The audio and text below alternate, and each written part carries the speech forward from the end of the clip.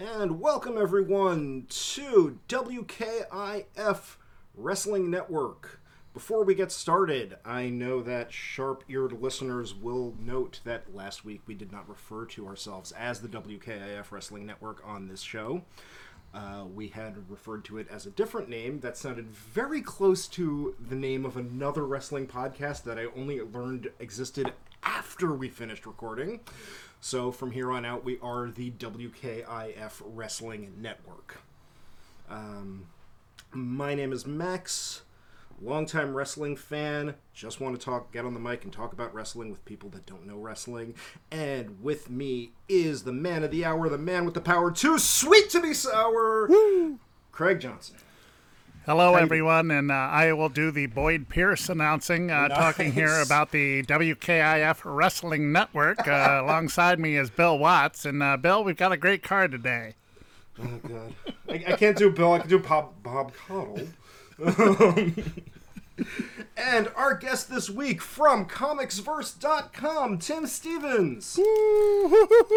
Well, thank you very much for having me. Thank you for being here. So do you have any history with wrestling? You ever watched wrestling before? Yeah, some. As a kid, I had a friend who every birthday he'd do pay-per-view. I guess it must have been around WrestleMania's birthday. So we'd do the pay-per-view and sleep over. So for years that was fun. A tradition. But that was the only time every year that I'd watch it. And Right. These days, very rarely. I actually have somebody I went to high school with who is the Mandarin language announcer for the WWE. So we'll occasionally catch some of the specials as support for him, but that's sort of it. I'm not a huge wrestling guy. Right. That's very cool. But you are a comics guy. One of the reasons I wanted to have you on this show, because I also grew up loving comics, and that's actually...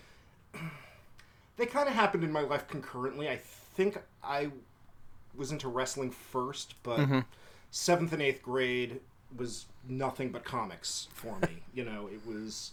that was around the late 80s, so a lot of Spider-Man, a lot of X-Men. Nice. And then I fell into like the DC rabbit hole. Mm-hmm. So, the Justice League and Superman and Batman, like the Batman movie came out when I was 13. That's perfect. Yeah, exactly. Tim Burton made a Batman movie, and I was the exact audience for that. But I haven't really, like, in college I was into, like, some, like, Sandman, and then, like, Sandman the wrestler or Sandman the comic? The comic. But I did like the wrestler as well. And, like, I got into, like, Robert Crumb and stuff like that, but I haven't, like, regularly read comics in, probably 20 years, so I do, I've watched the Marvel movies, and I do check in occasionally. I do read your website, but it's really interesting to me. It's the reverse of, I'm checking in on this world that used to be my world, and, now I'm just occasionally peeking in on it. My kids are into comics and stuff too, so Nice.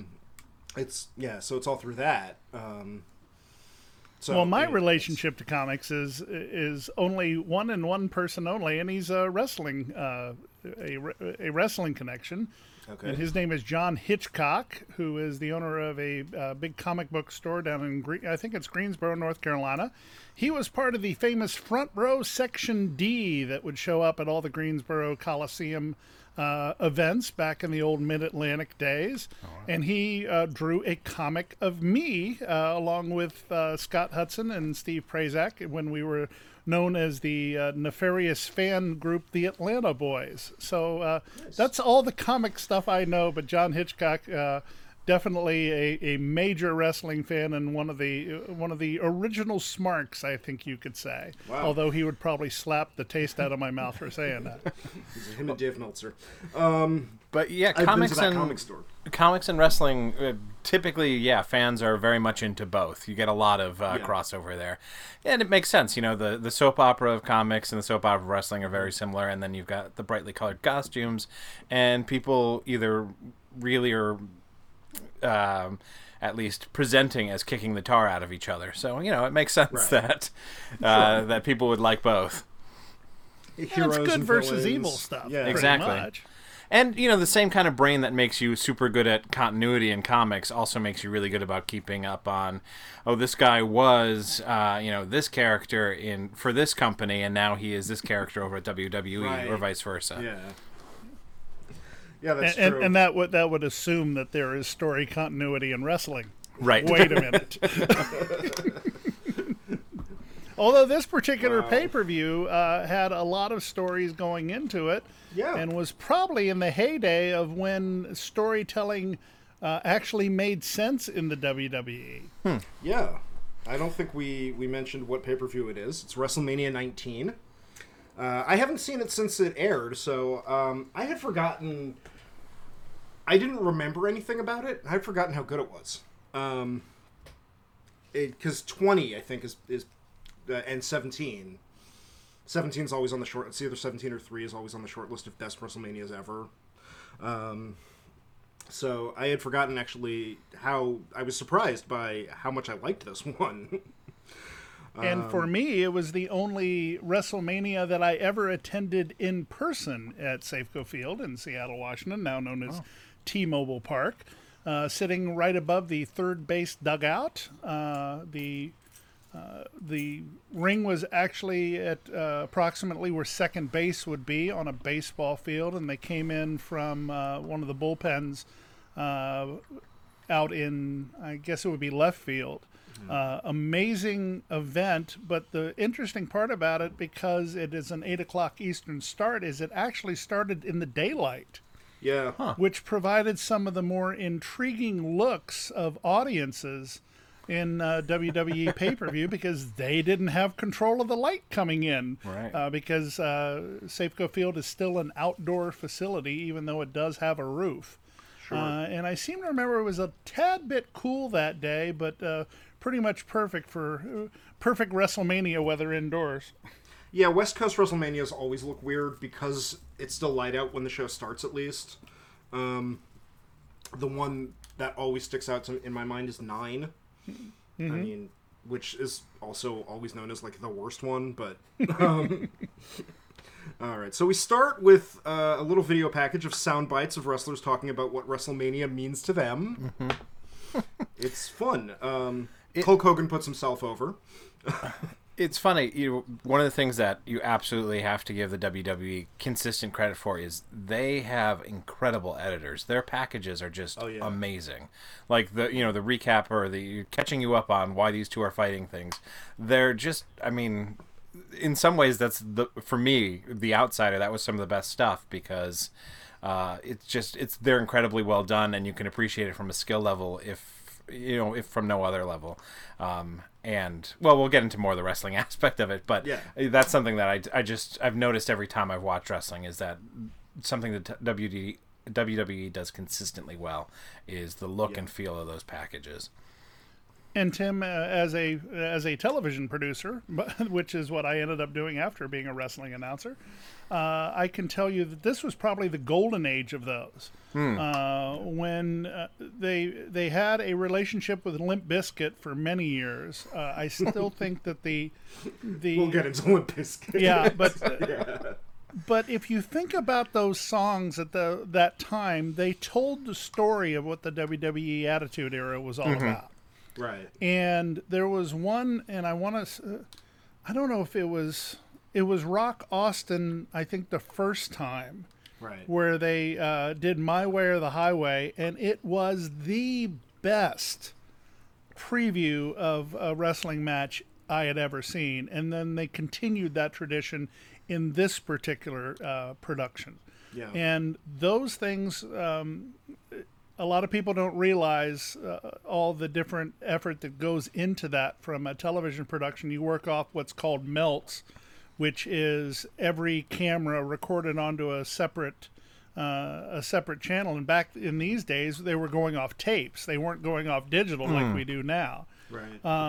So to be able to get all that material together and feed those tapes into what would be an early nonlinear system, an early Avid or maybe a Media 100, that took a lot of time, and they always did really great work there. So Timothy, I'm glad you picked that out, because that was something I was definitely going to mention. Yeah. Well, that was the thing, even back when they were WWF, even way back when they started, WWFE's production always looked amazing. And I think that was always Vince, I mean, especially compared to other wrestling shows. And I think that was always Vince wanting to go, well, we don't want this to look like wrestling. You know, it should be television. It should be spectacle. And coming to present day, you have to give AEW a lot of credit for the storytelling that they're doing now, because it's, and I think it's the Tony Khan influence, that it's very much sports oriented. And if you go back to a WrestleMania 19, it felt like a sporting event. And Jim Ross will tell you that he loves calling sporting events, and this felt like one. It didn't feel like a wrestling show. It felt like a sporting event. Yeah. All right, so yes, we are in Seattle, Washington. First, we're introduced to Jim Ross and Jerry the King Lawler. Jim Ross is wearing his John Wayne cufflinks, which apparently he only breaks out for WrestleMania. True. His face looked terrible, by the way. And they shoot over to Michael Cole and Taz, underrated announce team. I always thought they were good. I liked the way they played with each other. I will agree with that. Yeah. And the first match is Rey Mysterio, dressed as who, Tim? Daredevil! Yes! Which happens to be my favorite character, so I was very excited to see that. Oh, that's awesome. Keep in mind, this was in 2003, when the mainstream's reference to Daredevil was the terrible Affleck movie. Right, and actually, it would have been a month and like a week after Daredevil hit theaters. Yeah. So Ray is clearly an actual comics fan. And he is going against Matt Hardy with Shannon Moore. Matt Hardy 1.0. Version 1.0. I had completely forgotten Shannon Moore was ever existed. No, like, if you gave me an hour to name everybody that had been in WWE in 2003, I never would have come up with Shannon Moore. Where would Nathan Jones hit that? Right. Nathan Jones, Nathan Jones was such a bust that I would come up with him fairly quickly because he was famous for being such a bust. Yes, this is during the Matt Hardy version 1.0 gimmick, which was an early precursor to the Broken gimmick. And of course, Matt wonders how they ever did WrestleMania without him. Love that. As his interesting fact. I love the fact that it was pure America Online. Yes. Which if people saw today, they'd be going, "What the heck is this?" You've got mail. Welcome. Oh man, that was great. And the funny thing in watching this is just understanding how good a worker Matt Hardy used to be. And I will tell you, I didn't used to appreciate that. Yeah. I mean, he was always the lesser of the Hardy Boys for me, the fan guy. And it was just... I appreciate him so much more now, having seen his creativity blossom. But he was a pretty damn good worker. Yeah. This is a great match. Ray looks great, but I mean, he always looks great. And Matt is amazing. And I'd forgotten how good Matt was at playing the heel. Mm-hmm. He's a really good heel in this.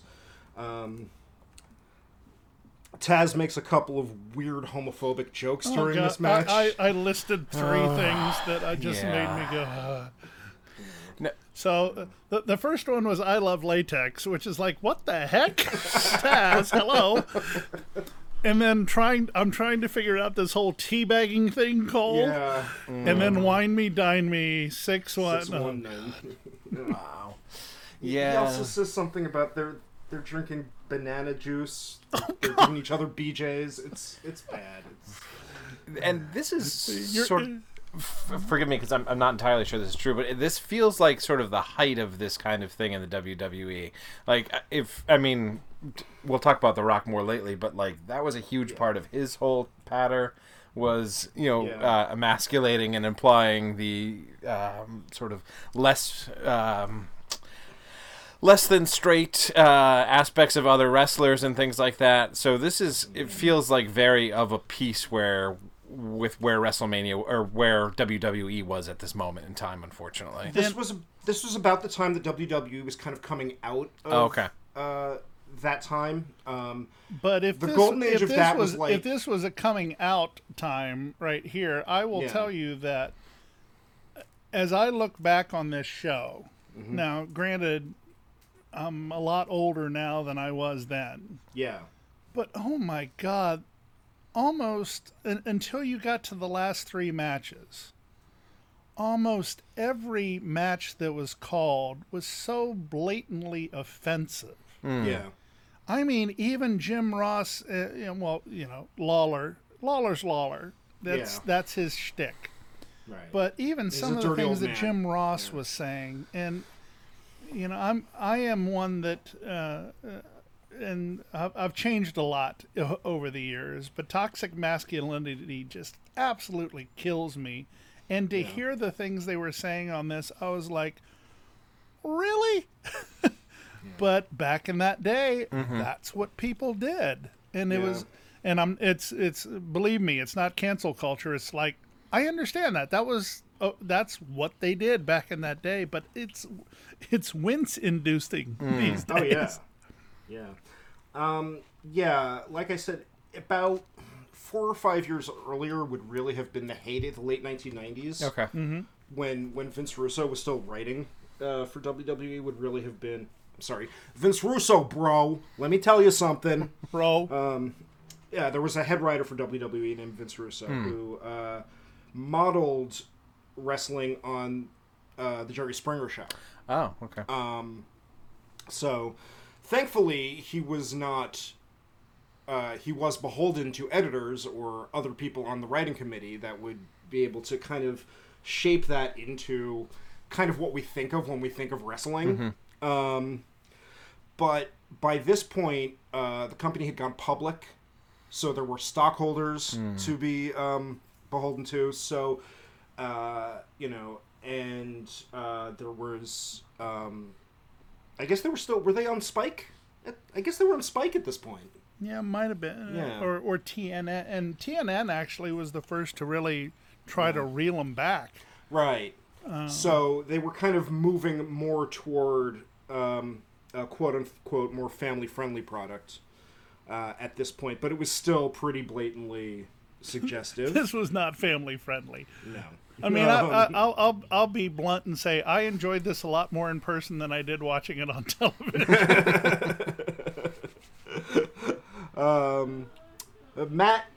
Matt goes over on this one. Matt wins. He is still the cruiserweight champion. Sorry. And speaking of family friendly, we then cut to the Miller Lite Catfight Girls, which is boy. I had completely forgotten about this ad campaign. Do you guys remember this? I remember this to be a bathroom break. Live. I didn't know that there was an ad campaign to back it up, which I guess I can't decide if that makes it better or worse. Actually, I was going to say makes it better, but I'm not sure it does. I do remember because Miller Lite's. Sorry, go ahead. Miller Lite's advertising was always taste great or less filling. Right. And they did these series of commercials where these women would wind up catfighting each other over whether or not it was taste great or less filling. Boy, definitely blocked that out. There was let's just say there was no great taste when it came to this segment. This is such a stupid thing to fixate on, but what bothered me most is they didn't let anyone win.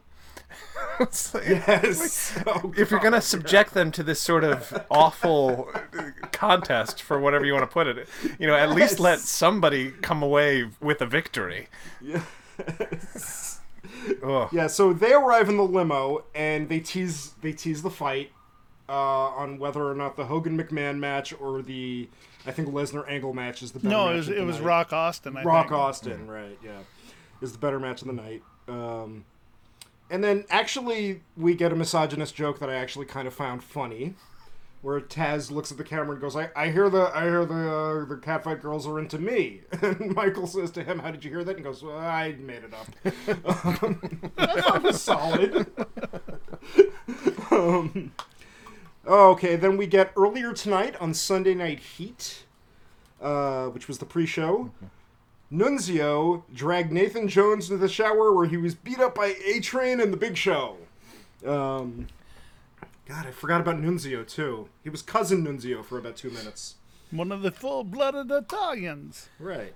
But when they brought him into WWE, right, didn't he come in as Taz's cousin? I think so. Yeah.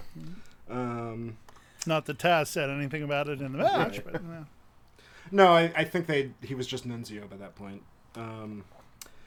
Okay, then we introduce WWE's favorite band in the whole world.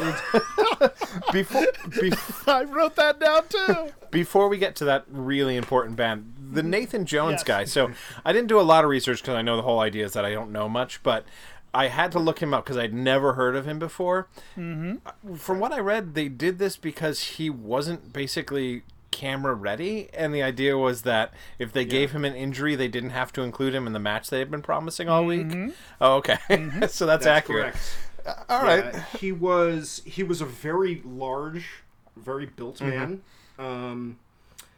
And he legit had a tough guy background. He had been in prison. Oh. In Australia. And he could not wrestle. And apparently he'd been working with trainers. The 3 guys that he's in the ring with are notorious for carrying bad wrestlers, and they still didn't think he was ready. Wow. So, yeah. So he had everything except the actual ability to wrestle. Like, the bio was Exactly. good, but that was it. Okay. Exactly. Yes, Limp Bizkit is the WWE's favorite band. In the whole world. In the whole world. All right, here's the thing about concerts on wrestling shows. And by the way, they took out Ashanti, which is weird. Oh, they did. Yeah, She did the- Ashanti's not on the network. Every year they have a different celebrity come out and sing not the national anthem, but "America the Beautiful" because Vince McMahon thinks it's a better song. He's not wrong. I don't like Vince, but he's not wrong about that. Damn it. And that year was Ashanti because it was 2003, but for whatever reason, her appearance isn't on the network. Huh. Yes, Limp Bizkit. Here's the thing about concerts during wrestling shows. I get if you're there, it's probably fun, because they're setting up the ring for the next show or whatever. They're doing stuff, and you've got a nice distraction, and it can be fun. It gets the crowd pumped up. But just watching it on TV just sucks all the momentum out of the show. However, I will say that rollin', or whatever the song. Rawhide. I'm sorry. That was Undertaker's entrance music at the time. Right. So I could see the tie-in there.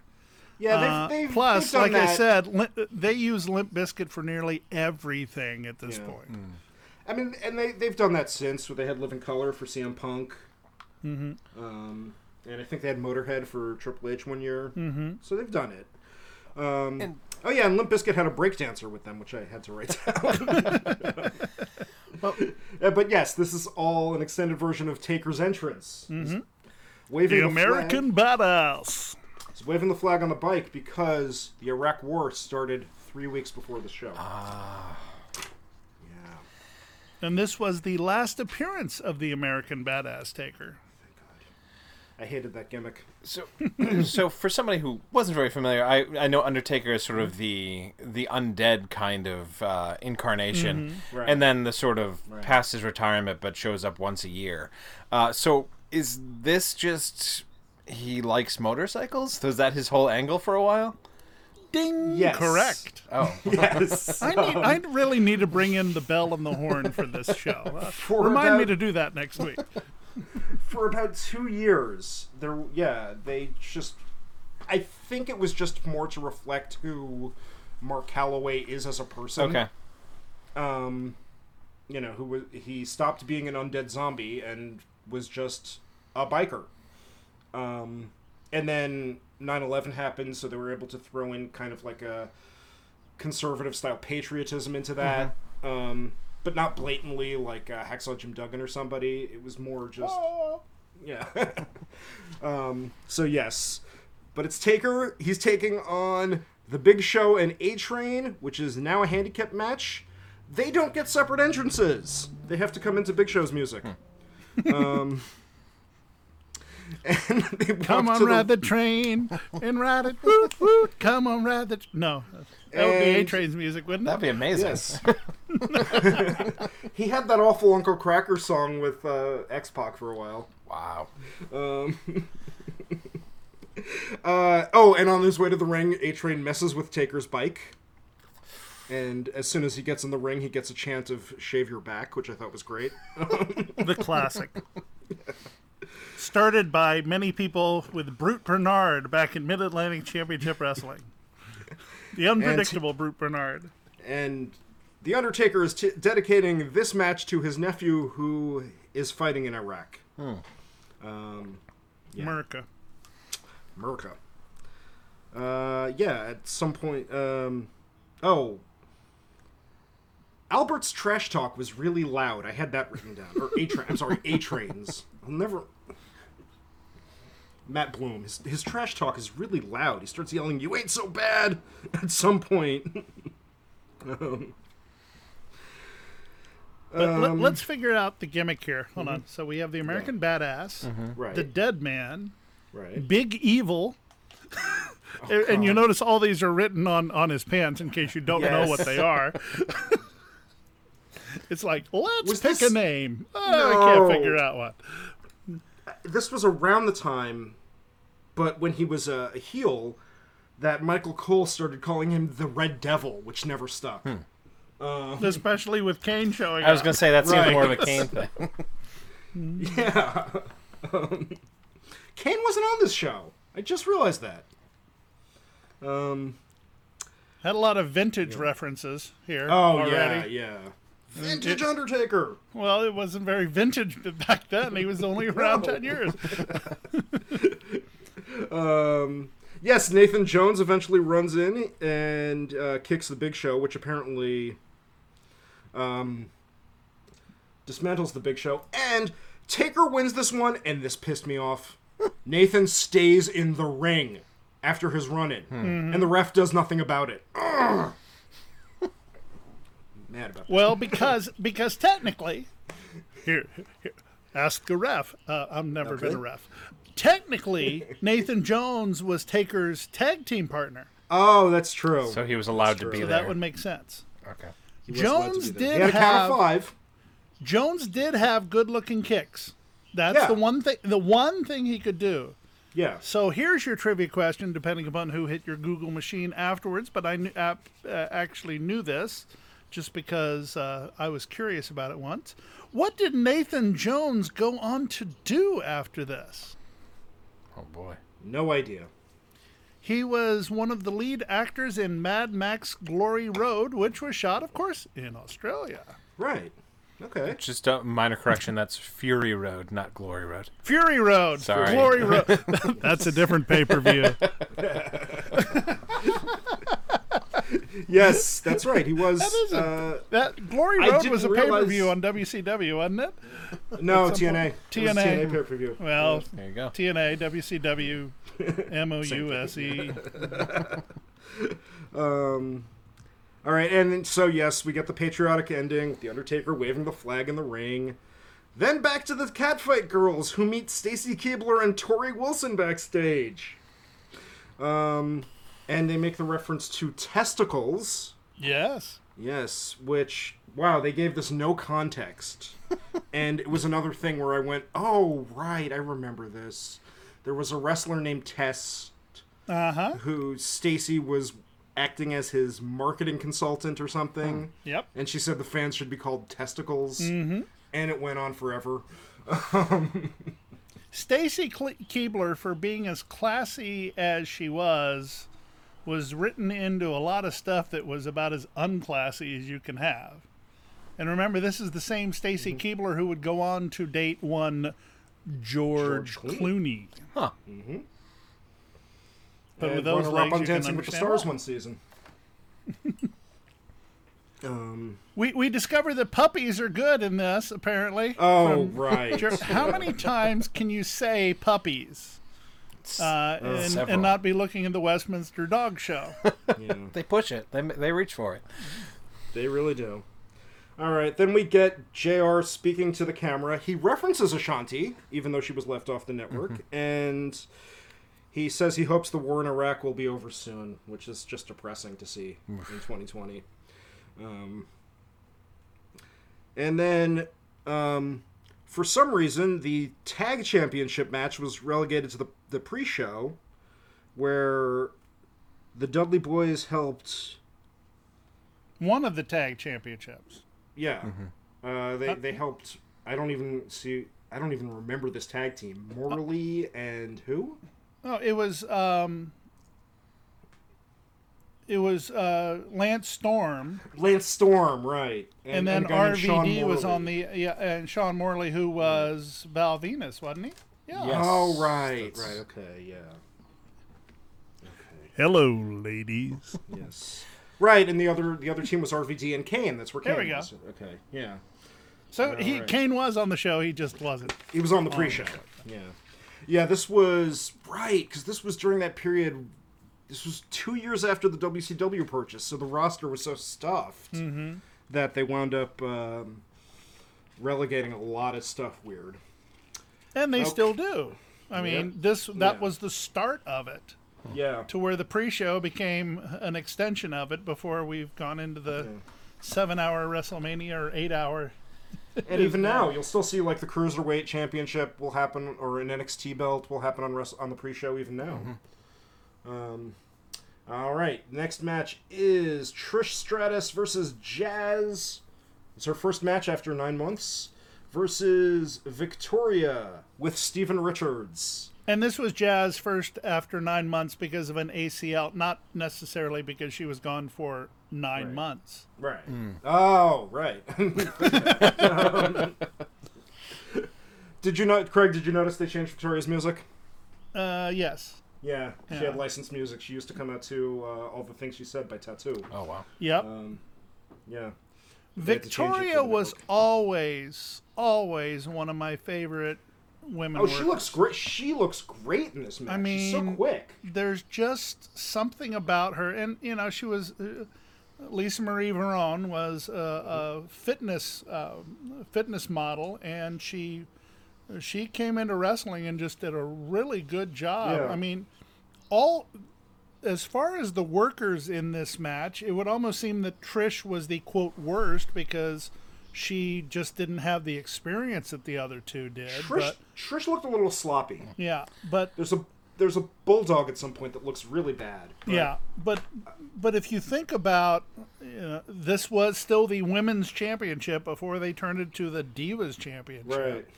And Victoria was just really good. Yeah, they actually did have a women's championship, Tim, before they had the Divas. Well, it's and actually- then went back to the Yeah, Evolution. I was going to ask about that because I know right now, from what I've heard from people who know things about wrestling, is supposed to be sort of like a golden age of women's wrestling in the WWE, and I was curious how now compares to then. Just obviously starting the show off with the. Sorry, go ahead. Okay, I was going to say at the time this show was made, the two main TV shows WWE had every week were Raw and SmackDown. And they didn't interact a lot. They felt very much like separate entities, which is why they had different announcers for different matches and stuff like this at this WrestleMania. Right. And this was the Raw. No, this was the SmackDown side, right? No, it was Raw This because the Raw side. it was Lawler. The Raw and- side, right? The Raw side felt more like actual wrestling because you could tell that these were the women who actually had some training and some athletic ability, and the SmackDown side felt more like the cat fight matches and the lingerie matches and the pillow fights and all that stuff. So they were sort of having it both ways back then.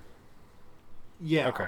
And they tried to make it legitimate in actual wrestling, but they had a long way to go because you literally did have this dichotomy of let's have people who can actually wrestle and let's have people we can rip their clothes off. Right. And after this particular time, it ended up being more rip your clothes off until the evolution happened when NXT started going, wow, these women can really wrestle, and they aren't divas; they're actually wrestlers. Well, but you can't say workers... wrestling there.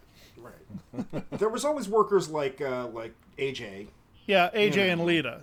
Yeah, and Lita. Yeah, that's true. But even then, you get it. You know, even Trish Stratus was into the sexual part for a long time. And yeah, that's so interesting about Trish Stratus because she was clearly brought in to do like the pillow fights and the lingerie matches, but by the time she retired, she became a legitimate worker.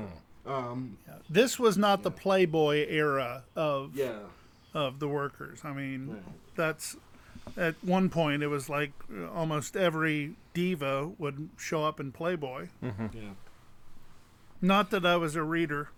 Because I wasn't, but not that I was a reader. Also somebody is carrying a blurred sign in the background of this match. I have no idea why. No idea what they blurred out. But Trish wins this one. Yeah, but when Lawler called it a love triangle. Oh, God, yeah. There's also there's something really gross about the way he keeps referring to Jazz because she's less traditionally attractive, and the beautiful blonde from Toronto, Trish. Yeah, it's all right. We then cut to Coach with The Rock. I love this promo that The Rock cuts. It shows just how amazing he was. Yeah, and the stuff that he and Brian Gewirtz would come up together. Was just so phenomenal. And he had been off for a while because he had done Scorpion King and some of the other movies before. This was like his Hollywood comeback match. Right. As a heel. Yeah, he hates the fans because they never supported him, and he's learned everything in Hollywood. What I love about how the promo style is the same, but he actually makes it work as a heel. Like, he's teasing that he's going to do the catchphrase, and he never does it. You know, it's pretty great. But it also comes off as realistic, too. Yeah. And that was the thing that Rock was so good at this particular point, is the realism that he would put between all the catchphrases. Like when he at the very end when he goes, finally, and then just goes, finally, and walks off. Yeah. That means that, okay, this isn't a character. Rock's really pissed. That was good. All right, we then go to another tag team match. Content warning, we are going to be talking about Chris Benoit. It's Eddie and Chavo Guerrero versus Chris Benoit and Rhino. Forgot that they were ever a team. Versus Team Angle, who are the champs going in. I also had forgotten how good Team Angle were. This is a great technical match. My thing that I said is it shows how good all these teams were. Yeah. Oh, right. I got a little confused on the rules of this. It's because it's a it's a 6-man tag. So I had forgotten that any member of a team can tag any other member of a team. So I actually have that written down. Why is Eddie tagging somebody that's not Chavo? And that's this was 2 triple threat matches in a row. If you're going to if you're stacking a show, as we call it in the television business, you don't put 2 triple threat matches back to back. Especially if they have confusing rules. I don't know why I'm sounding like Robin Leach, but I seem to be doing it and I don't know why.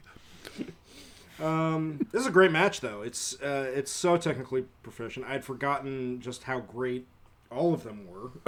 I know I said that about Team Angle, but Eddie and Chavo and Benoit. Rhino is kind of the weak link here, but he was fine. Team Angle wins, retaining the championship. And then we get back to the catfight girls. And one of them keeps mispronouncing Hogan, and it drives me crazy. Hulk Hogan! Hogan, right. Hogan! I kind of got a kick out of it. It's sort of meta. I mean, unfortunately, Hulk Hogan is still with us, but it's sort of meta for that era. I don't think it was intentional at all, but it was a nice little sort of, I don't know, knife in the side of Hogan about being forgotten. But I don't think it was intentional. It's just something I can appreciate now in retrospect. Well, let me tell you, brother, if you're going to mispronounce my name, you got to get it right. It's Hogan, not Hogan. What you going to do about that, brother? That's great. Oh, I'm sorry. Did somebody walk in here? I walked out of the room for a minute.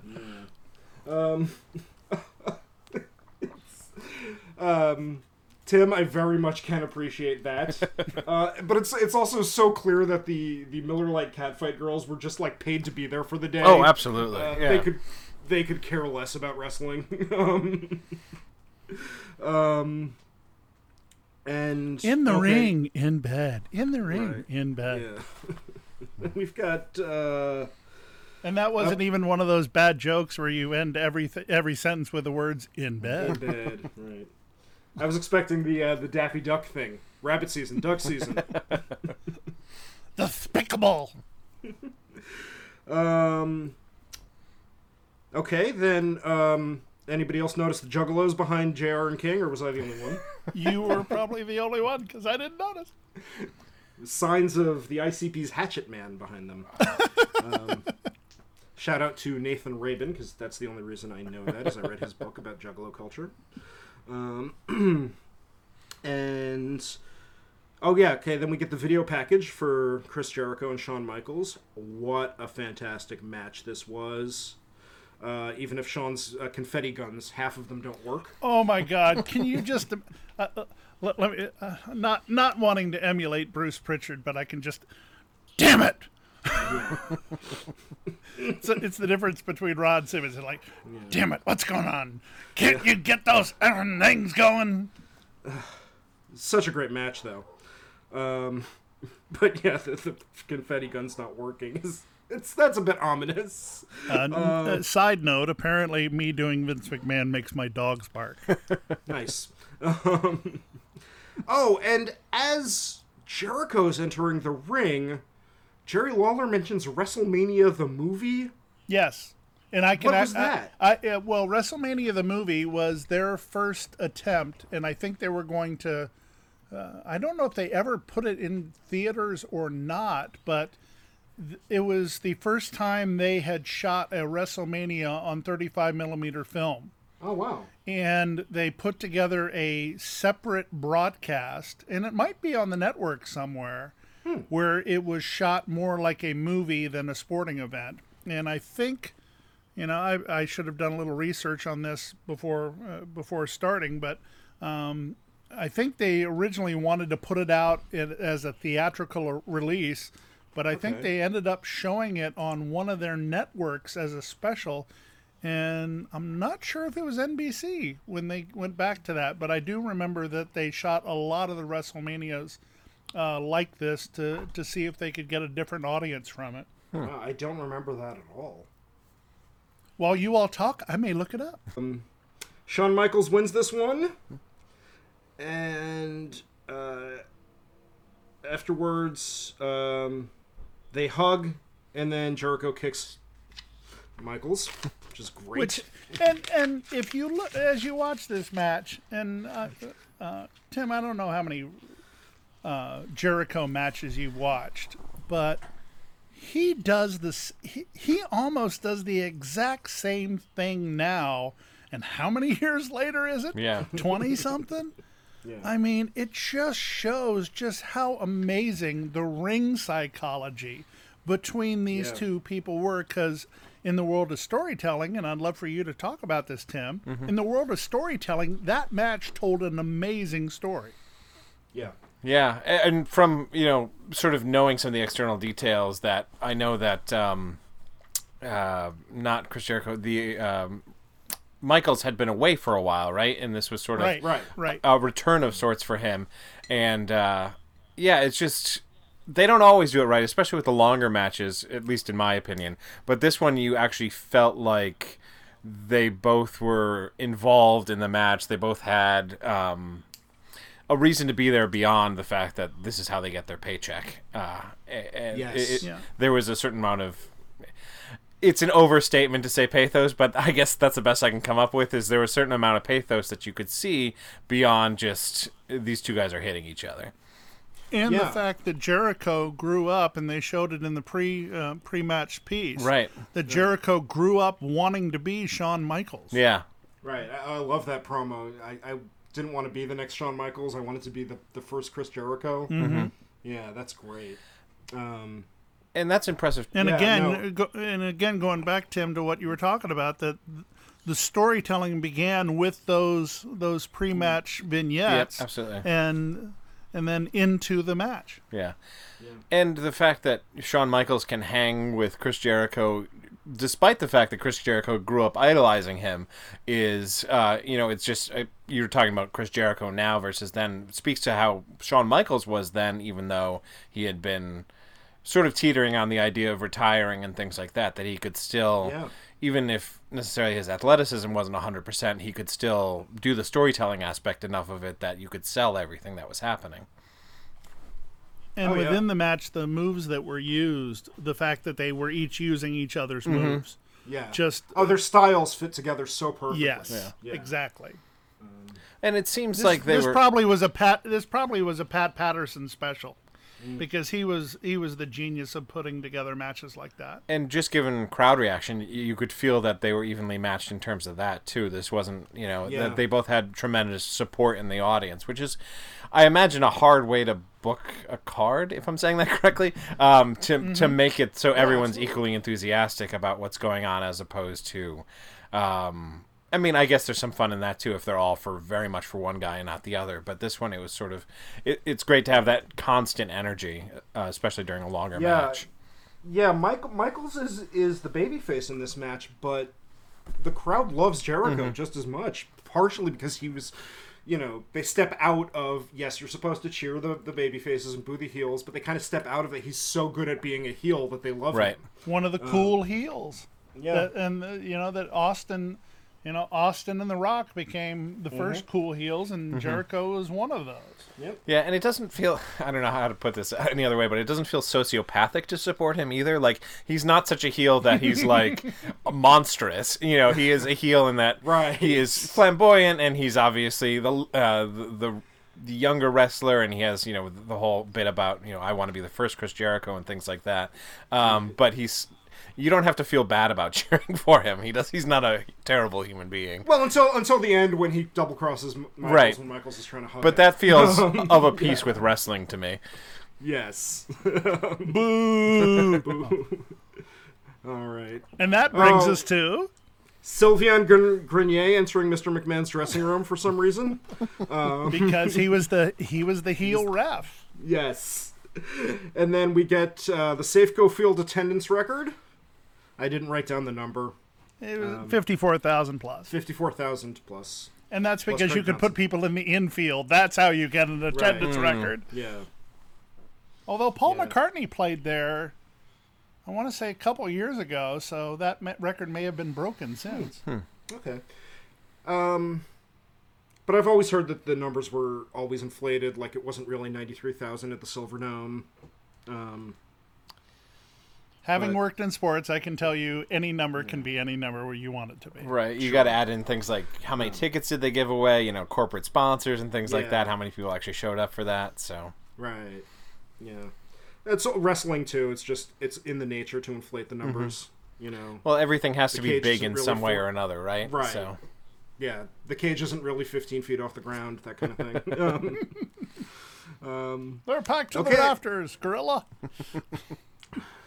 We then get Limp Bizkit performing a song called Crack Addict. Yeah. Family friendly. That's the official song of WrestleMania 19, right? Isn't that what they announced it as? Yes. And they were, again, WWE's favorite, not favorite band in the world this time. This time they were just favorite band. And then we get the cat fight. Coach, it's a mess. Coach gets pantsed. Stacy comes in and joins the cat fight. So does Tori. Coach gets pinned and counted. The pin is counted. Yeah. That's weird. I will tell you that when this show was on live, this was a bathroom break. I am not kidding you. I honestly didn't remember this, and I was there, and I was in my virile years, so to speak. I still don't remember it. There's obviously room for goofy in wrestling. Like, there is room for ridiculousness and fun and things like that. So I don't want to say otherwise, but the fact that it's one of two women's matches, and it's like the pantsing could exist in another match, but everything else couldn't. You wouldn't have. Yeah. Although maybe I'd be in favor of that. You wouldn't have a pillow fight between The Rock and whoever. Although that might be fun.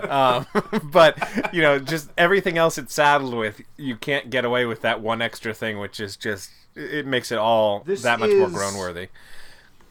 Right. Finally, The Rock has come back with a down pillow. For when I was married, you had pillow fights? Oh. Well, yes, but no. When I was married,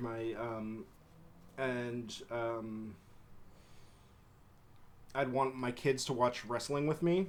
Like they weren't like teenagers yet, they were like school age, and I was like, oh, wrestling, that's fun. Mm-hmm.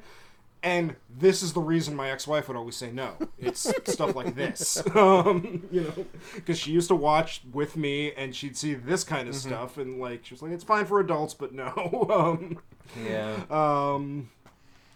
It's this was also during that weird time. Like, I guess they felt they had to be titillating because there was a big like adolescent male audience, but the internet exists. It existed in 2003. Right. And nobody's watching it for this. Let's face it, it's always existed, although in, I'd say, maybe the last 6 or 7 years, people have started going, maybe this isn't the greatest thing in the world. Yeah. I mean, I will... Yeah, I mean, last week we talked about a bikini contest. Yeah. So, well... Yeah. I will admit I'm 57. I'm on the older age of the demographic. And some things that were funny in one age are not funny now. Mm-hmm. Yeah. But were still funny to us back in the day. Mm-hmm. Right. The movie Blazing Saddles. Sure. I've been binging Hogan's Heroes, and nice. you have people who would go, how dare people make fun of World War II and the Holocaust and well, I didn't know until this week that Schultz, Klink, and Hochstetter were all German Jews. I never knew that until this week, and that LeBeau was a legit Holocaust survivor. That, to me, is amazing that they would go and tell a story like that at that time. It is still hilarious. But could you get away with something like that now? No. And I think that's the cat fight scenario is one that you could get away with back then, and it was probably, okay, this is normal. Yeah. We've evolved. Mm-hmm. Exactly. Yes. That was a sidetrack, sorry. That's okay. Let's move on to the Booker T and Triple H video package. Okay, I have thoughts about the match. The video package, though, like Tim was saying, is amazing. They put over the fact that Booker T legitimately did time in jail. Mm-hmm. They bring up Triple H's incredibly problematic comment that someone like Booker T can't be a champion. Yeah.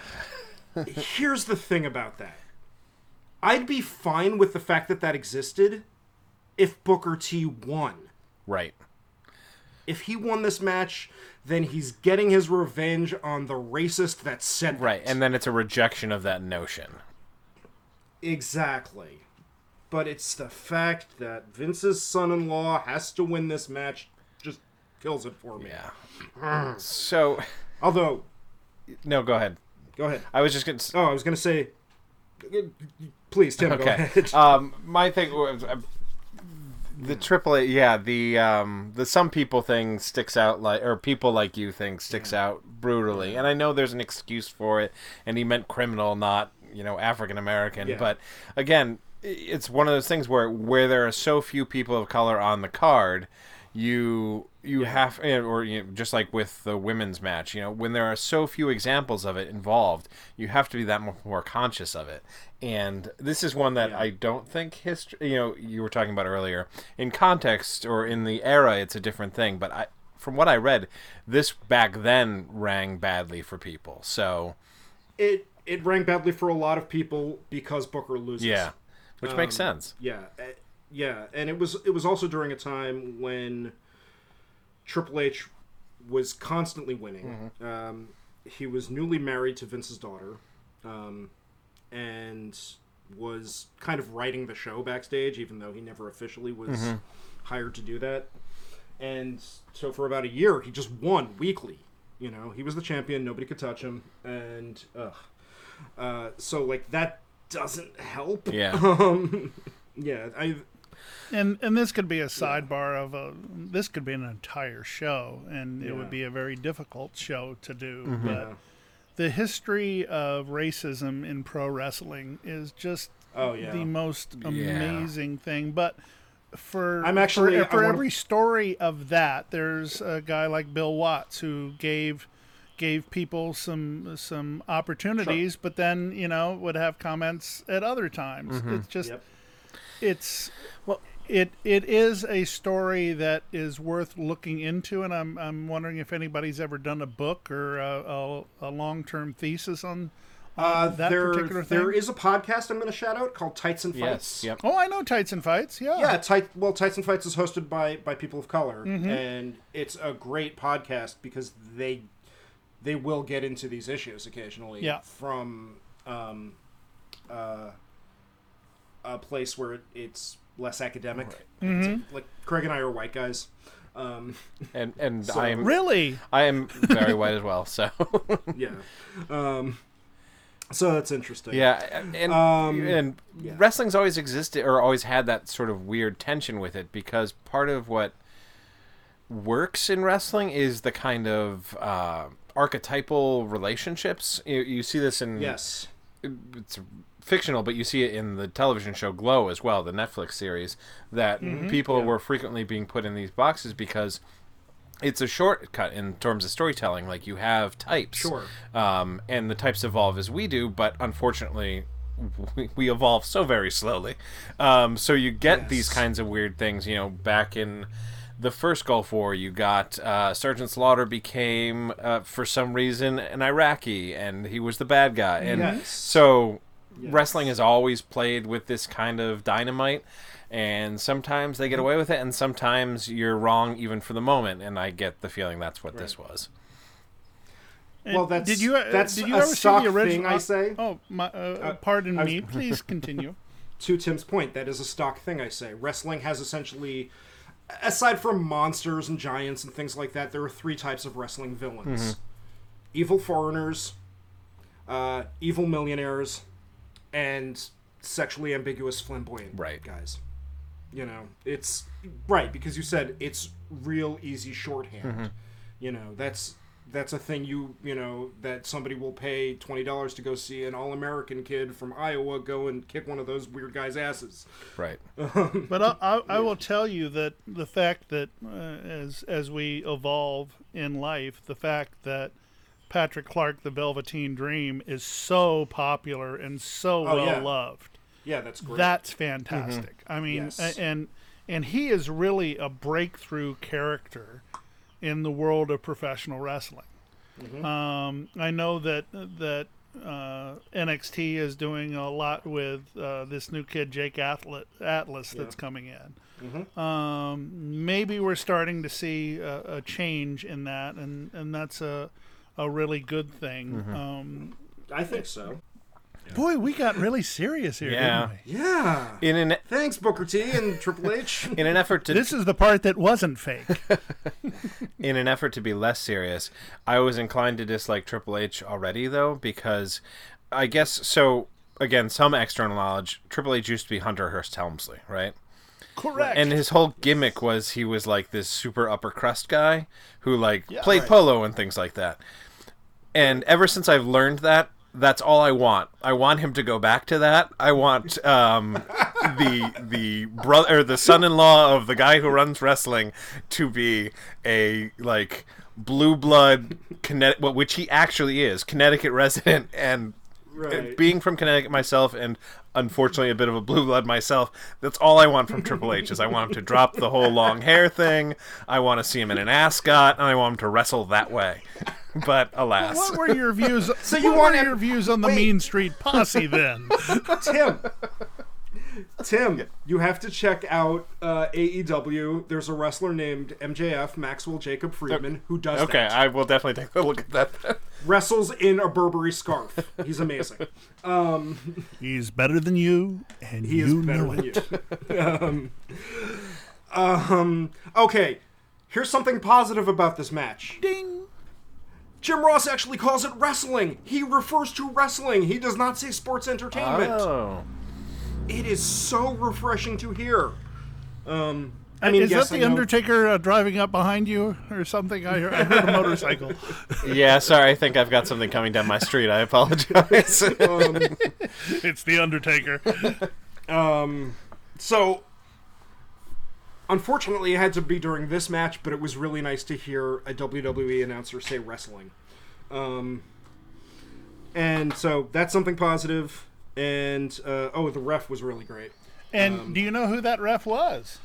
It was Dave Hebner, right? No, he was during... It was Nick Patrick, who was one of the lead referees for WCW. He didn't last very long in WWF, but he was always a phenomenal referee. He got worked into an angle, though, in both WCW and WWE. Yeah. He was the dirty ref. And the other thing is that... Ross and Lawler worked the Homer announcer gimmick to the hilt on this. Oh, yeah. And that doesn't happen a lot these days. But in this particular... they go from being...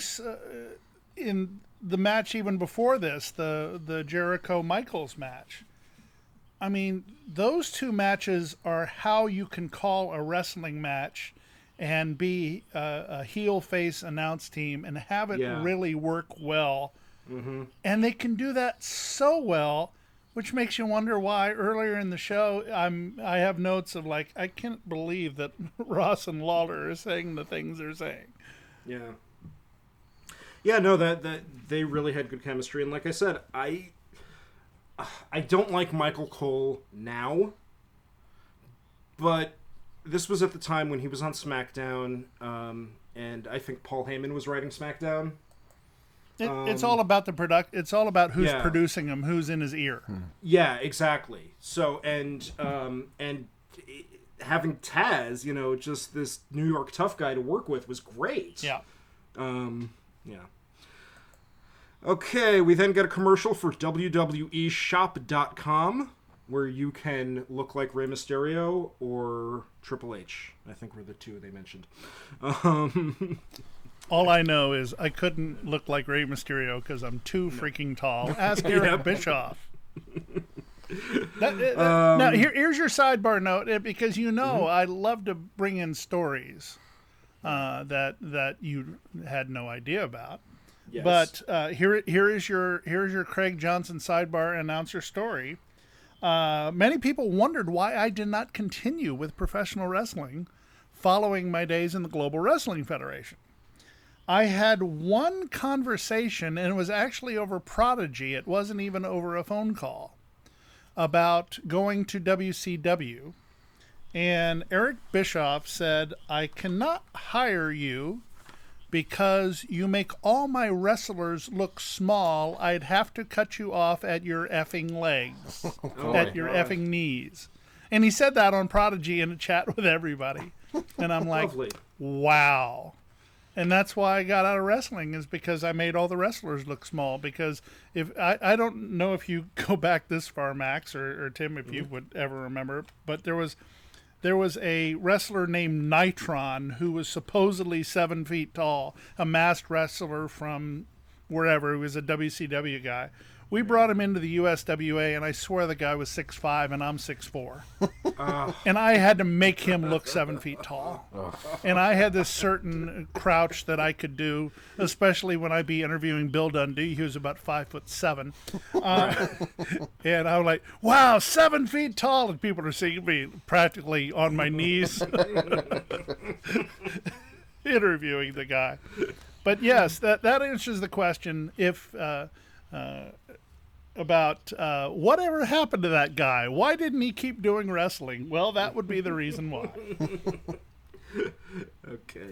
The more you know. Okay, we then get the package of Hogan versus McMahon. I love this video package because it actually touches on real life stuff, or at least the WWE's version of history. And again, Hogan, they changed his music. It's not Voodoo Child. It's close. And yeah, this is considering the fact that one of these guys is in his 50s at this point, and I think one of them's in his 60s at this point. It's a really physical match. They hit the hell out of each other.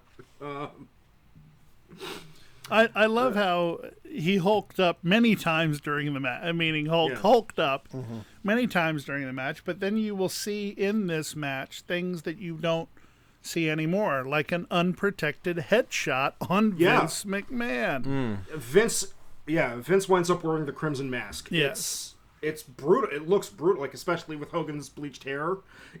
They both wind up bleeding. It looks pretty brutal. Some of my notes for this is, what is the budget for monitors and lights on announcer tables throughout the history of WWE? Oh, for the sheer amount of times Because they break them? Those used to be really expensive monitors. Now they just have little LED screens, which I don't know how the heck the guys call off of that. And then those little lights. Oh my God, he must have an entire box of nothing but the little crane neck lights. And the other thing was when, I said the unprotected headshot to McMahon may explain his booking ever since. God, yes. But then if you watch when Hogan gets thrown behind the announcer desk, you will see him reach into his tights and pull out his blade, and you can see it as plain as day because he's holding on to it. Really obvious. But yes, the Spanish announce table gets destroyed. I love the Spanish announce table spot. I mark out for that so hard every time. And Hugo gets knocked out. Hugo Savinovich! He gets knocked out. Roddy Piper runs in. Yeah. What did it say on Piper's shirt? Because all I could see was farts. It said frats, as in brothers. Oh, okay. All I saw was farts. They sold that shirt at WWE.com for a minute, and the back of the shirt was a list of wrestlers who had passed away that Piper had worked with. Oh, okay. So it said, like, Owen Hart, Brian Pillman, frats. But yes, it does look like, I think that's why they didn't sell it too long. I liked that they put him in a different outfit, as if Hulk Hogan, who hadn't known him for years, would only recognize him in plaid. If he wasn't wearing plaid, Hulk would have no idea who he was. Yes. And was he the guy? If you'll notice that there was, and I don't think it was, but there was one time when one of the grips just got nailed when McMahon threw Hogan towards the barrier, and one of the guys just went down, and I was almost wondering if that was the Piper character, but looking back on it, I don't think it was. But just all the black there, it's just, it would kind of be interesting if that was part of it. Yeah. And then Vince throws out Dave Hebner, who's the ref, so Sylvan can run in and ref. That was Brian Hebner. Was it Dave Hebner or Brian Hebner? I think it was Brian. Okay. Brian. You're right. I'm not trying to correct you. No. I think you're absolutely right. But you're wrong. He was too young to be Dave. So right. Yeah, so Sylvain Grenier can run in and be the new ref, but then Hogan attacks him. Now, at one point in the commentary, did they call him Rene? I think so. Because Rene I'm going, was that's his- not Rene Dupree. No, right. Rene was his tag team Yeah. partner. Yeah, Rene Dupree. Yeah, I think they did call him Rene. And so Hogan wins, of course.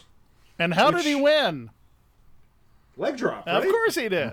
Yeah. After McMahon had given him all sorts of leg drops. Yeah. 5 moves of doom, baby.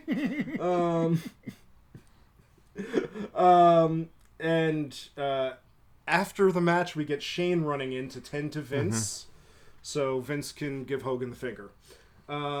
See, I remembered Hogan losing this one going in because this is right before they did the Mr. America thing. If you remember that, Craig. Boy, That was Hogan's Yellow Dog, Charlie Brown Out of Town. Right, where he'd run in under a mask and be Mr. America. Oh, and yeah, everybody that's knew it was right. Hulk Hogan. Yeah. that was one for my amnesia books, I think. Yeah. So that's why I remembered him losing, because I can't remember how they got to that angle. So going in, I was like, oh, that must be how they got to a Mr. America, because they mentioned it a couple times that Hogan's contract is on the line. He can never wrestle anywhere in the world, in the universe, Right. except TNA. I just looked at the Mr. America look. There's no way on earth anyone would not know that was Hulk Hogan. Yeah, The mask leaves room it's a for that pretty goatee of standard- his, or that beard of Well, It's a pretty standard storyline in wrestling. Yeah. They've also done it with Jimmy Valiant, the Boogie Woogie Man. yeah. Who was he? I'm trying to remember who He was Charlie Brown from out of Charlie town. Brown from out of town, and then of course the Yeah. Yellow Dog The was Yellow Dog. Barry Windham. Doth did And many Brian times the Pillman. Midnight Rider, he will in public, Yeah. if you will.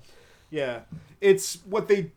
The joke is the audience clearly knows who it is, but only one bad guy ever believes that it's that person, and they can never prove it. Bob Armstrong was the one that did it the longest with the bullet, and he would appear, I Yes. think, as both. Yes. Okay. Max then Max Patrick- just had one of those moments with Bob Armstrong. Who the hell? Bob is Bob Armstrong. Just Bob Armstrong was a little before my time. His sons, I'm well aware of. Yeah. So then we get the package for Austin and The Rock. Not the best video package. I liked the match fine. Not the best match those two have ever had, but it's good.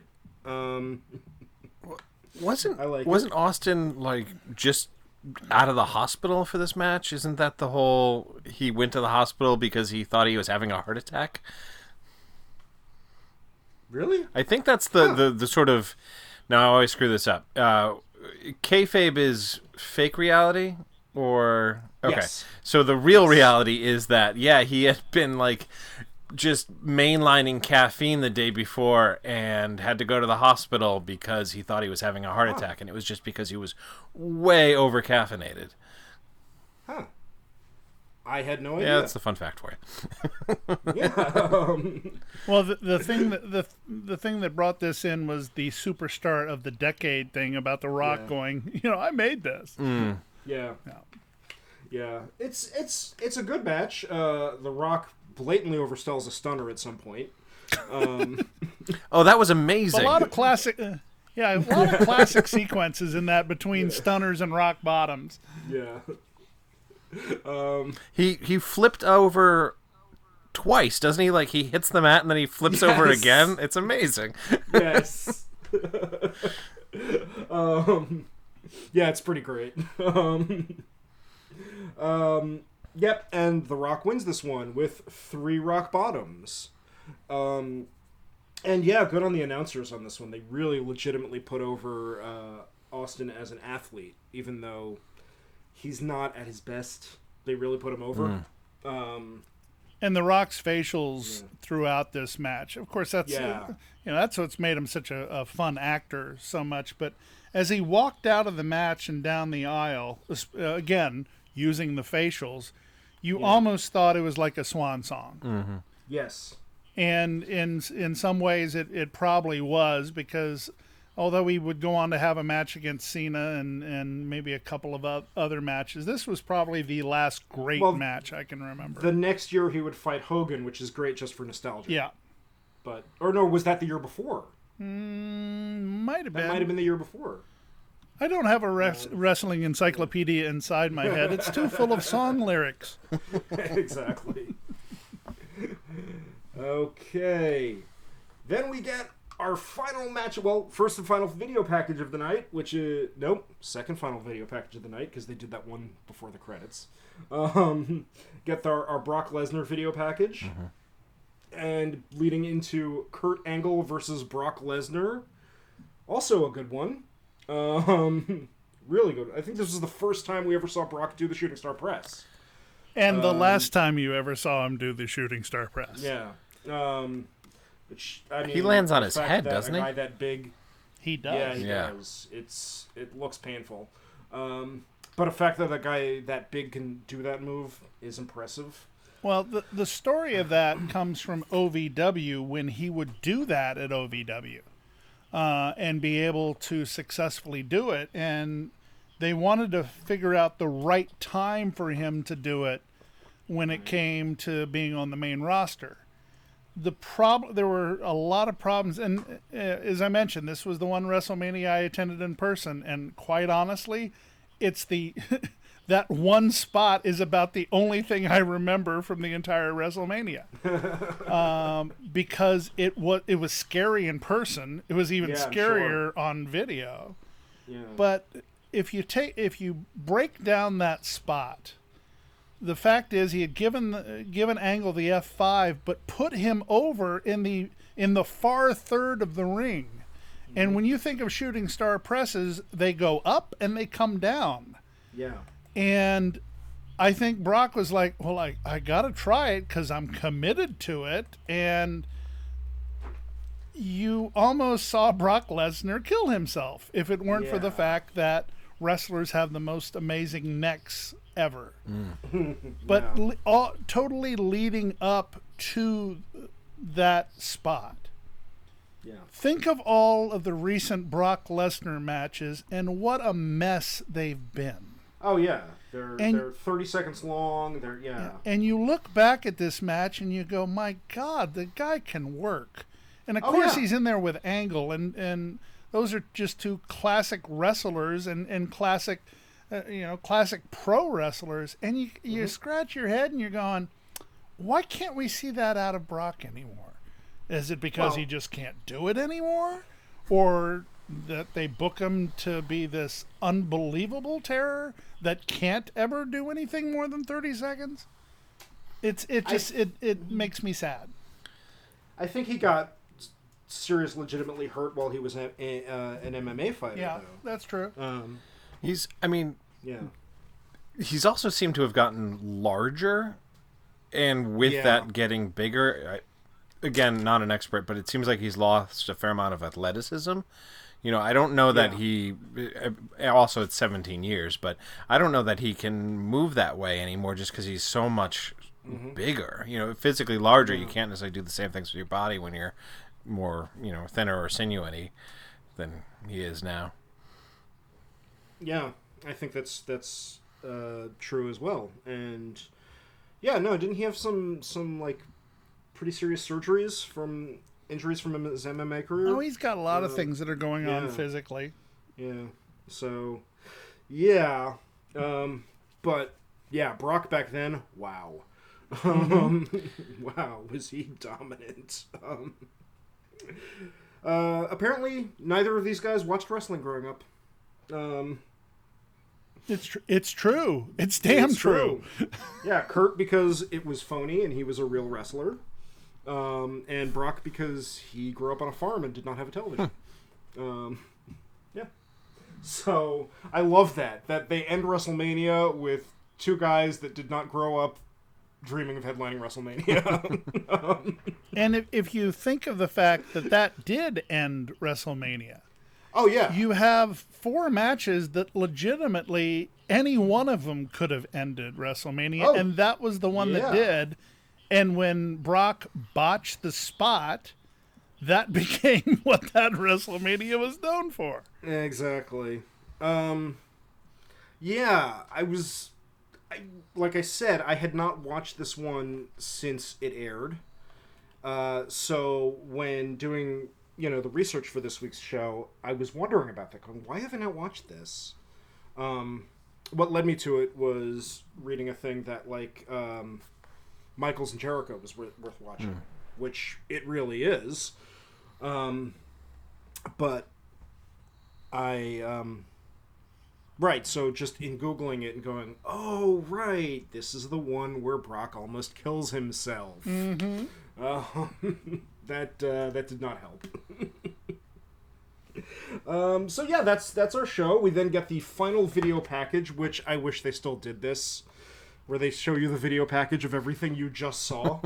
Now, I'll take you behind the scenes to let you know that this was the early days of nonlinear editing. Right.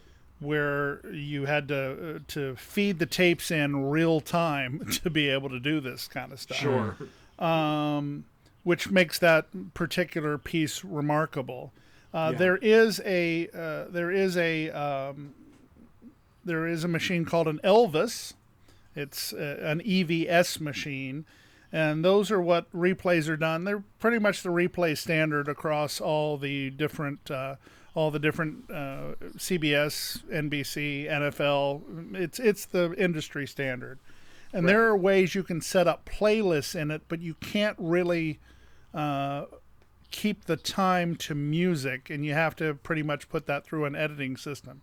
So the way those are done is you are literally editing that thing the entire show, and you are cramming the last few shots in it at the very end, which means that the last 5 shots that you saw that hit on the boom, boom, boom, boom, boom, they waited till the very last minute to stick those in. And it's a testament to their videotape team and a testament to their editors, because those are the kind of things that I used to love doing and I specialized in, but not in live event programming. It was always in post-production. So kudos to those guys. And I very rarely have bad things to say about anything involving the production of WWE, with the exception of the guy who did the T-shirt cannons and the confetti cannons on this particular one, because he didn't do a good job. No, yeah. As we were saying before, the production is really what's always set WWE apart. Even when WCW was beating WWE in the ratings consistently, and they were, making something like legitimately $50 million a year for Turner, they still weren't, and they had Turner at their disposal. Their production still didn't look great. So WWE, WWE's production even then looked better. I'd say the years of Nitro and when, oh God, am I saying this? When Bischoff took over, the production went up pretty well, but it went up. Yeah, it was a different style of production. Yeah. And AEW has a lot of the old Turner folks now, and again, it's a different style of production. Vince has the Hollywood part down pat. Right. No, I like AEW's production. Oh, I do too. I mean, TNA's is always, or Impacts or whatever they're called now, it's always looked weird. The only sidebar, the only thing that drives me nuts about the AEW production is when they use a DSLR camera to shoot interviews and then say we're going backstage live, because you can tell it's not live. I always liked how Lucha Underground would switch between like the 16mm or whatever that was to do angles, and then video to do story. Angles were on film, and then matches were on video. I missed that show. Hey, we ought to do a show on one of the season finales. Yes, that would be fun. Yes, that would be fun. And it's on free television now. It's on the Tubi app. Now, Oh, cool. So anybody that wants to watch it can watch it. They have to sit through commercials, but anybody who wants to watch it can watch it. Watch Lucha Underground. Okay, so that is our show. Tim, what did we learn about wrestling this week? Well, for me, I learned that WWE seems to be sort of stuck in the past. And currently, almost everybody who appeared on this WrestleMania has appeared in recent events in WWE, and they're all 17 years older.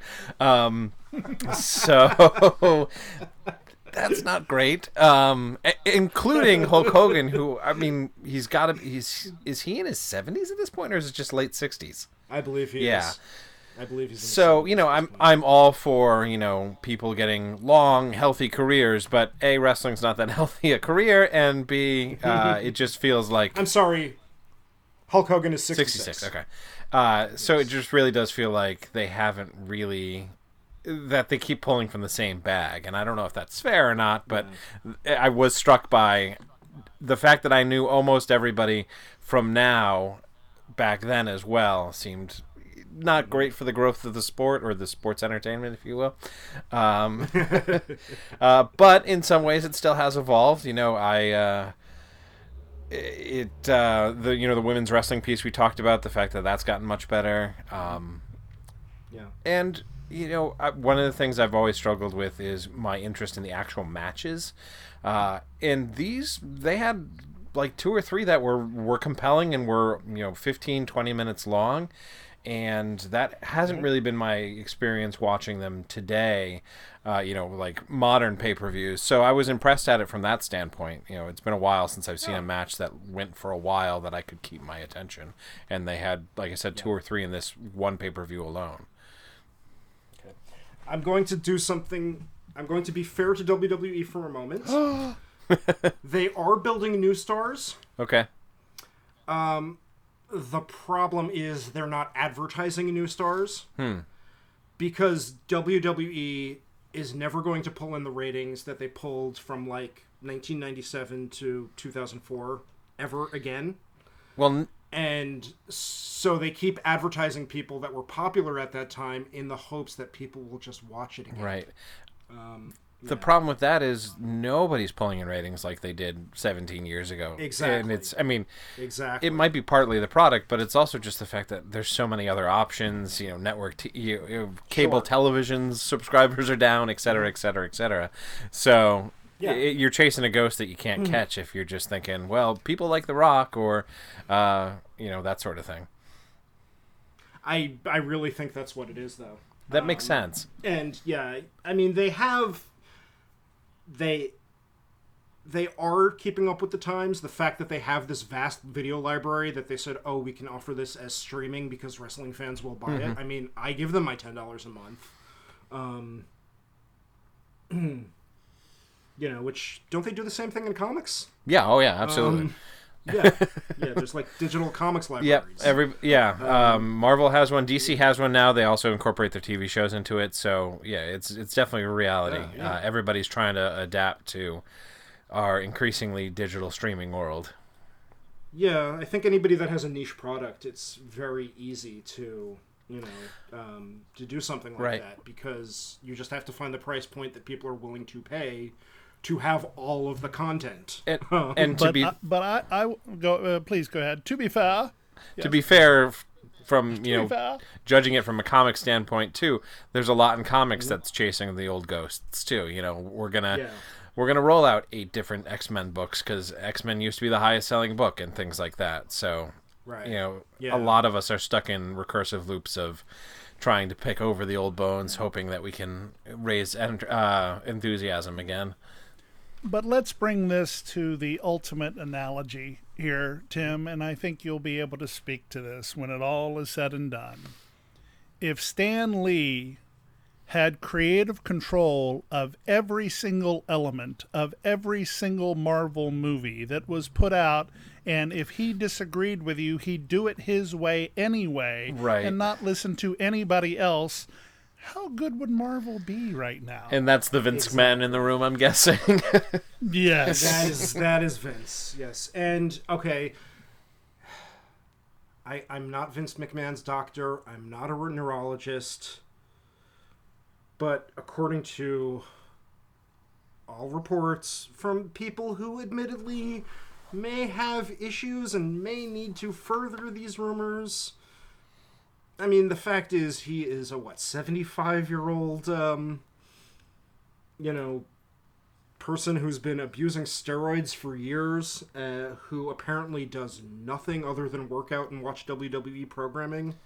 He might not have the best context for what people might want to see. Right. I mean, you're... And I go back to the note earlier. An unprotected chair shot from Hulk Hogan. Yes. Well, your average 75-year-old in general isn't as productive as they were, earlier in their life. And then you add in the fact that you're trying to compete in pop culture, which is always changing. How many... But the thing is, he is still just as productive. He still travels with the show. I meant productive as in, like, creatively meeting where people are right now. Okay, yeah. Like, beyond Martin Scorsese, how many septuagenarians do you know that seem to be in the zeitgeist still?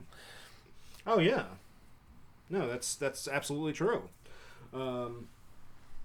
But yeah, and I think that's part of the issue, is that he still does have final creative control over everything, and which is how you get things like the Raw general manager from a few years ago.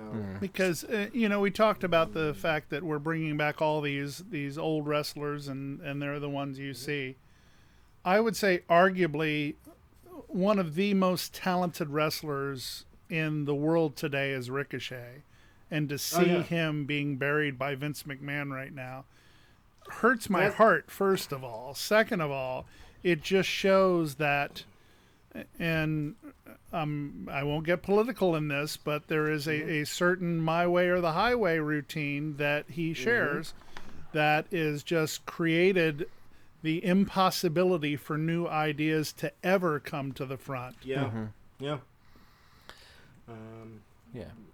And you can see those echoes in this WrestleMania too, with things like Rey Mysterio. Rey Mysterio loses. That feels a piece with... Because Ricochet, from what I understand, is a very similar wrestler, like a high flyer, a guy who has a lot of moves, who moves quick. And again, this is probably entirely unscientific, but Vince seems to like big dudes. Like, that seems to be his thing. Like, big, threatening, really muscular, even for the time, guys. And I don't necessarily think his vision includes people who are fast and smaller and things like that. At least not in that way. That's absolutely... there has been a theory. I think there are a number of factors, but there has been a theory that the reason the steroid usage exploded so much with wrestling in the 80s had a lot to do with people wanting to keep their jobs. And that Vince needed to see them look huge. I'm not... wrestling... steroids also exploded across all sports. Right. A lot of that had to do with availability, with legality.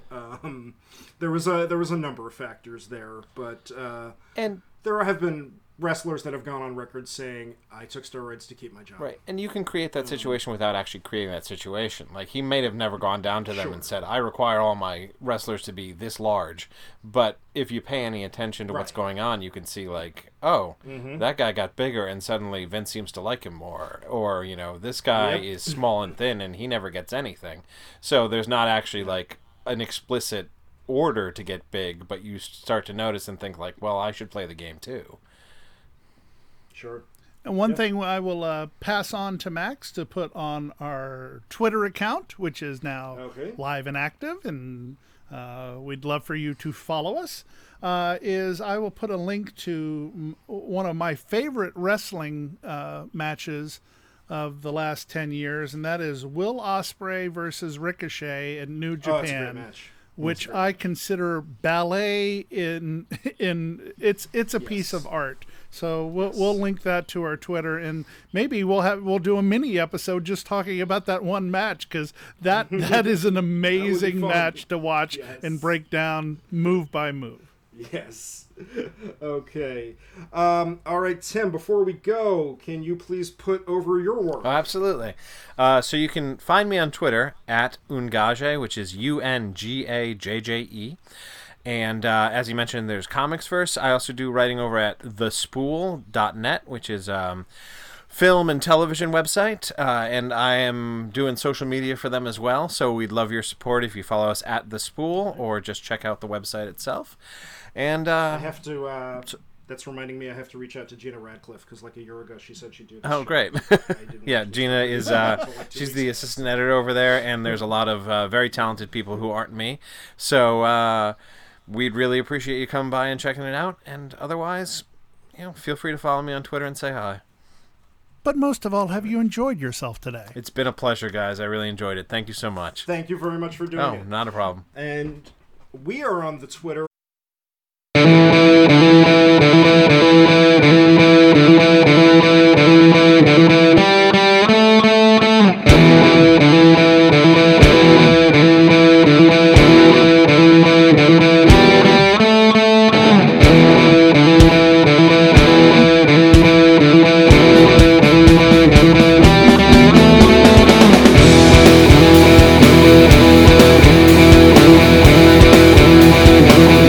WKIF Pod, and you can follow us there. We're getting the Patreon up soon. We are now on iTunes, and I believe we're on Google Play as of this week. So no reason not to find us. And all right, until next time, keep it kayfabe. Bye.